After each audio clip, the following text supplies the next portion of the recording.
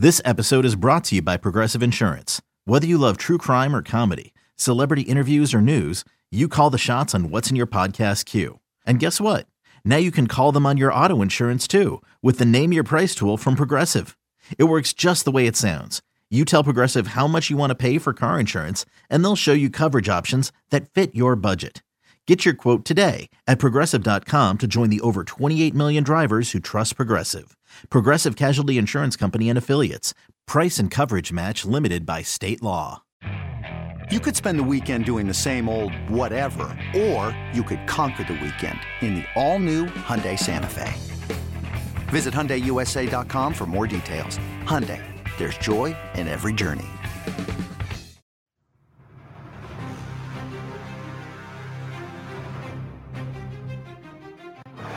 Not got much help. Oh, he doesn't need any help. How about that? The striker who rarely scores has scored maybe the biggest goal in the history of the Portugal national team. It's BetQL Daily with Joe Ostrowski on the BetQL Audio Network. Joe Ostrowski, Chris Ranji with you on this Friday. Chris Ranji drinking his Christmas blend coffee in the middle of June. Am I correct? Joe, no. Wow. This particular flavor of coffee is hazelnut caramel. I'm sorry I asked. Joe, I am a lover of all coffees. You're not a Keurig guy, are you? No, I have I have a regular coffee maker, like a typical regular machine. You drink it all day. Yeah. No. I've seen you drink it in the evening. That's correct. I do sometimes. Morning, night. That's all day. But Joe, that's when I was working. Nighttime shows. Yeah. If I'm working a night show, I'll have it at night sometimes. But no, I have an espresso also. Oh, Jesus. It's great. It's legitimately great. And hey, you know what? And if you get joy out of it, I'm fine with it. Thank you. I also want you to be happy. I'm always happy. Dude, come on. What? You're not always happy. That's the most blatant lie I've ever heard in my life. Yeah, it's ridiculous. Wait, actually, why? You know what? Hold on. I'm reassessing this. Do I come off as? No, I think you are happy. I think you just are. You find happiness in other people's misery sometimes. I mean, how ugly were those Bucks fans last night? See? They're rich and they're ugly.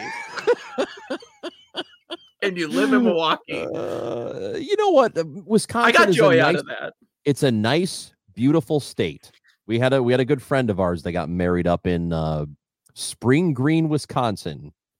You don't see the orange hunting jackets like you do at Packers games last night. Well, you never look, and especially in a building where there are deer everywhere, you never know when you're going to get shot. So you got to wear your safety orange. See, Dylan Burns is backing me up here. Said I've never seen or heard Joe in a bad mood in the year I've known him. No, you just you like when things go wrong for other people. It gives you pleasure, which is okay. But anyways, that's fine. Hopefully things don't go wrong when I bet the Euros, because I'm just going to be tailing everybody. People like Dallin Cuff, at Dallin Cuff on Twitter, broadcaster for ESPN, ACC Network. Dallin, I know you're all over it. You got a bunch of bets that you want to share for our BetQL daily audience, but let's start here. So obviously postponed a year from 2020 to 2021. As a big college basketball guy, what was worse, no March Madness or no Euros last year? Huh. That's a tough call. And what a conversation I walked into. Shooting deers, shot. Sorry. Lot to go on here. That's a really good question, because it's funny. When I found out, I was at the ACC tournament last year, March 12th. We're there. They take them off the floor, Florida State. And the woman that runs all the soccer for ESPN, her name is Amy Rosenfeld. She also runs the ACC network. She's there, and right away we're like, there's going to be no tournament. And she goes, what about the Euros? So it was like I got hit with both, like the realization of both at the exact same time. The Euros was painful, but I knew it would be coming. I really believed that they would figure it out next year, I guess. I thought we wouldn't necessarily miss it. The fact that we were just gearing up for March Madness, and it's such like an indicative part of our culture. Like I'm excited, so excited to cover the Euros. I haven't done it before, but I was like longing for March Madness when it wasn't happening those first couple of weeks. I was like, my wife's like, this is untenable. I was struggling those first couple of weeks, so that might be it. Dallin, what's funny is you bring this up, and it's taking me back to March, and thinking about people around me saying, okay, well, in a couple of weeks when we get past this thing and we get back to sports, we're going to be okay. And I was thinking, 2 weeks? You think that's it? And then it ended up being like an entire year plus that we were in the middle of it. So I'd rather not relive that again. So you do have some plays that you like for this tournament coming up. Is there any difficulty in there being a year off in this? We were supposed to have the thing last year, didn't have it. So now a year has passed between these teams being able to be involved and now getting back to it. Is there any difficulty in handicapping it because of that year off? Yeah, that's a great question. I think a lot of times when we do these tournaments, we look at the World Cups or Euros, these quadrennial tournaments, you look at how they performed in qualifying. Qualifying is usually the most competitive matches recently. The teams will be similar. Qualifying usually ends right around November of the year prior to about 6 months prior to the event starting. Well, this year now it's a year and a half away, and there's been Nations League games in between. There's been friendlies. There's been World Cup qualifiers as well in March. So if you're assessing at somebody's value and somebody's performance currently, what they did in qualifying is somewhat important, but I definitely look more at the World Cup qualifiers that took place in March. I look at the Nations League games that took place toward the end of last year, and then the friendlies they've just gone through in the last couple of weeks here, see who's healthy, who's not. It's definitely a different type of vibe to handicapping this because there's just a lot more uncertainty. Obviously, teams like Spain and Sweden are going through COVID issues right now. England had a bunch of guys playing late into the European competitions, the Champions League, Europa League, so we didn't even see their real team in any one of the warm-up games, and they have injuries to key guys. So I think there's a number of things that make this really difficult. And lastly, the Euros, every year, fellas, every time there's chaos. There's, Wales and Iceland getting to the semifinals in 2016, Turkey and Russia in 2008, 2004, Greece won the whole thing. It was a ridiculous upset. So there always seems to be those dark horses, and this year with so many other factors, it is going to be difficult without a doubt. In the outright market, what interests you and just the overall process? How deep can we go? Are we wasting money if we go with a deep sleeper? To win it all, yes. To get to the quarters of the semis, no. Like I just said, those are going to happen. The question is, can you pick the right one? And I do tell people all the time, look at the bracket, because the bracket's already out for the knockout phase. So if you look at the team's group, and you say, okay, for my example, I think Denmark has a chance to go to the semifinals. And they're plus 800 to do that. But if you look at their group, they're in Group B with Russia, Finland, and Belgium. Belgium is my favorite to win it all. I think they come in second in that group. But if you look at where that puts them second against Group A. Group A outside of Italy is pretty weak. I think Switzerland or Turkey, either one of those, although Turkey's a lot of people's dark horse picks. I would love that matchup as a first-round matchup. If they win, they potentially get the Dutch if they win Group C. The Dutch are a mess, guys. I would stay away from Frank de Boer's team. He's come in there as manager, and everything he touches as manager just dies. It's not good. He's multiple stops. It's been ugly. So I like their potential second-round matchup, and to them get to the semifinals. There is a little bit of value. There's plus 800. It's good value there for the Danes to get to the semis. To pick winners all the way, that is tough. And you're already getting 4.5, 5, 6, 7, 8 times your money on the favorites. If you're going to pick winners, I would stick with teams that the Belgiums or France, the two teams I think most likely to win this competition. But there are so many other ways to make money in this tournament. I would pick a winner or two because you want to do it, but then there's just a bunch of other ways to get to the semis, to get to the quarters, lowest scoring team, all the props. There's just a million other ways to play this tournament as a total or in individual games. There's so many. I wouldn't waste too much money or too much time trying to pick outright winners. What is your take on England? I've seen them at plus 500. I've seen it at around 600 as well. What's your take on them? They seem to be the second favorite. It's funny, guys. I don't think they should be second favorites based on talent, but we all know in their squad. But the bookies are basing on how much money they're going to take in, too. I mean, the English bet at a high level, and across the planet, a lot of people bet England. So they were the favorite about a month or two ago ahead of France. which was insane to me. They have a ton of attacking talent. They obviously made their run to the semifinal in the World Cup, but they do have a lot of questions. As I mentioned, their team has not really played together yet because of how deep some of those players went on Chelsea and Manchester City, Manchester United, into their European competitions. They haven't really played together yet in June. Harry Maguire is hurt, one of their key center backs. Jordan Henderson, who's really important in the midfield, is hurt as well. They're on the squad, but they're probably not going to play early in the tournament. I think they're good. I think they'll win their group probably. Their group is not the strongest. But again, when you look at that draw, if they win their group, they're up top with France or Belgium. And as I said before, either one of those two teams I think are winning, and I'm going to put my money on the Belgians. So I don't think England is winning this tournament. I think they're talented, but I think they have some holes, and I don't love their draw, assuming they win their group.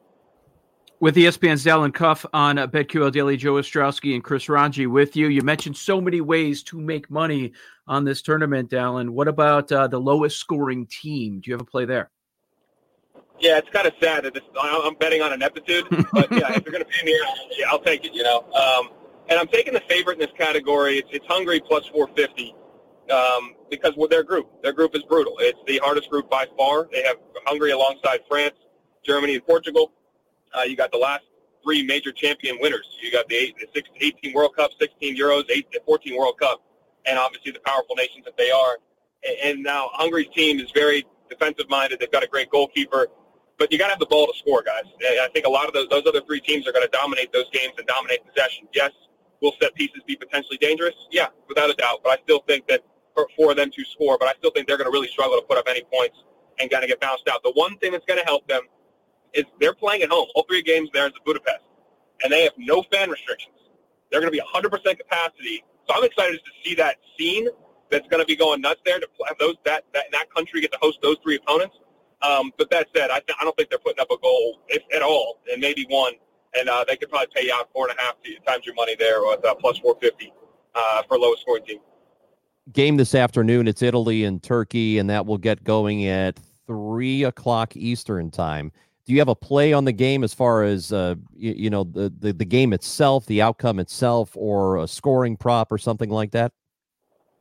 Yeah, for sure. As I mentioned before, people do really like Turkey. So this is, if you want, like long term, I think Italy wins this group, but Turkey is a team people should look at to get to the quarters. They also could have a decent draw down in that bottom part of the bracket, and they're a plus 225 deep to the quarters. So that's a good kind of longer term play. In terms of this actual game, Italy's been playing at a really high level. They haven't lost in 27 matches. They're much different than Italian teams have passed. They have a great midfield. They like to play on a proactive style. They can score. Turkey, and this is what I said earlier, back in qualifying, they only had 3 goals in their 10 qualifying matches, which is tied for best. But in their recent games, the last 9 months, they've been much more leaky defensively. They had some defensive injuries and mixing and matching of their center backs. So I think they concede. I think Italy, given how they play and their defense is not as stout as it once was, they concede as well. So my favorite play in this game is both teams to score. I believe that's still plus 130. You could dabble in the over. It could be a 3-goal game. 2-1, I would think Italy is how I would think this could end up, which I think also pay out about plus 132 at most sites for the over of 2.5. The one I really do like is both teams to score at least a goal here. Golden boot prop is always fun. Do you have a play there? Yeah, I like Romelu Lukaku from Belgium. As I mentioned, you got to pick somebody that if you're going to bet this, you bet somebody you think that's going to win the tournament or get at least to the semifinals, and that's Belgium for me. As I said before, he's probably the most informed striker in the world. Big physical specimen, strong, smart, tactically gets it. He's playing at a really high level. He helped lead Inter Milan to the Serie A, the Italian championship, and they're in his domestic league. And he's been outstanding. So I like him I think he's about plus 600 right now. So I like him to win the Golden Boot and for Belgium to have an outstanding tournament. 3 games tomorrow. Anything you like there? Yeah, the Belgians play Russia, and Russia coming off that 2018 World Cup. Remember, they were at home, and they went to the quarterfinals, which was bananas. But I really don't think they're going to have the same repeat performance. Offensively, they're really reliant on Artem Zuba, like 36 years old, a big striker that's really not good with his feet. They have run really creative player in Alexander Golovin, but he's had some health issues this past year. So I really don't think they're going to score, and I think Belgium playing without Kevin De Bruyne is one of the best midfielders in the world. He got injured in the Champions League final. He will be back in this tournament. He will not play this game, though. I think they may be a little more pragmatic. The Belgians were great defensively throughout qualifying and in recent games. I think they hold Russia to 0, and I believe that pays at plus 155. So they win to 0 is my bet there. You can also play it for a clean sheet. Your number is your price goes down a little bit there because you obviously could keep a clean sheet, still have the game result be 0-0. I like Belgium to win to 0 at plus 155. At Dallin Cuff on Twitter. You find him on ESPN, ACC Network. Dallin, have fun over the next month. I'm sure we'll have you on throughout to talk about the tournament and some more ways that we can make some money, all right? I'm all for that, fellas. Have a good one. Thanks, Dallin. Appreciate it. Dallin Cuff, good stuff there. See, I'm going to be watching this. I'll be betting on it, but I need to talk to people like Dallin or like Nick Costos, who we had on the show yesterday. Check out the pod if you missed it. They're much smarter with this stuff. They're watching it all the time, so they know exactly what's going on. You're going to be watching? Sure. I'm only in on typically Tottenham games. I'm a huge Tottenham fan. Are you really? Yeah. You're a liar. I've been a Tottenham fan. You don't wake up in the morning to watch soccer. 6 a.m. I go to Fido or I go to the Globe and I watch soccer. Nobody knows what that means. And with their soccer bars. He's an idiot. He's Chris Ranchi. I'm Joe Ostrowski. He doesn't even live in Chicago anymore. They open at 5 a.m. Let's break down the Major League Baseball card next. We'll give you some plays on the BetQL Audio Network.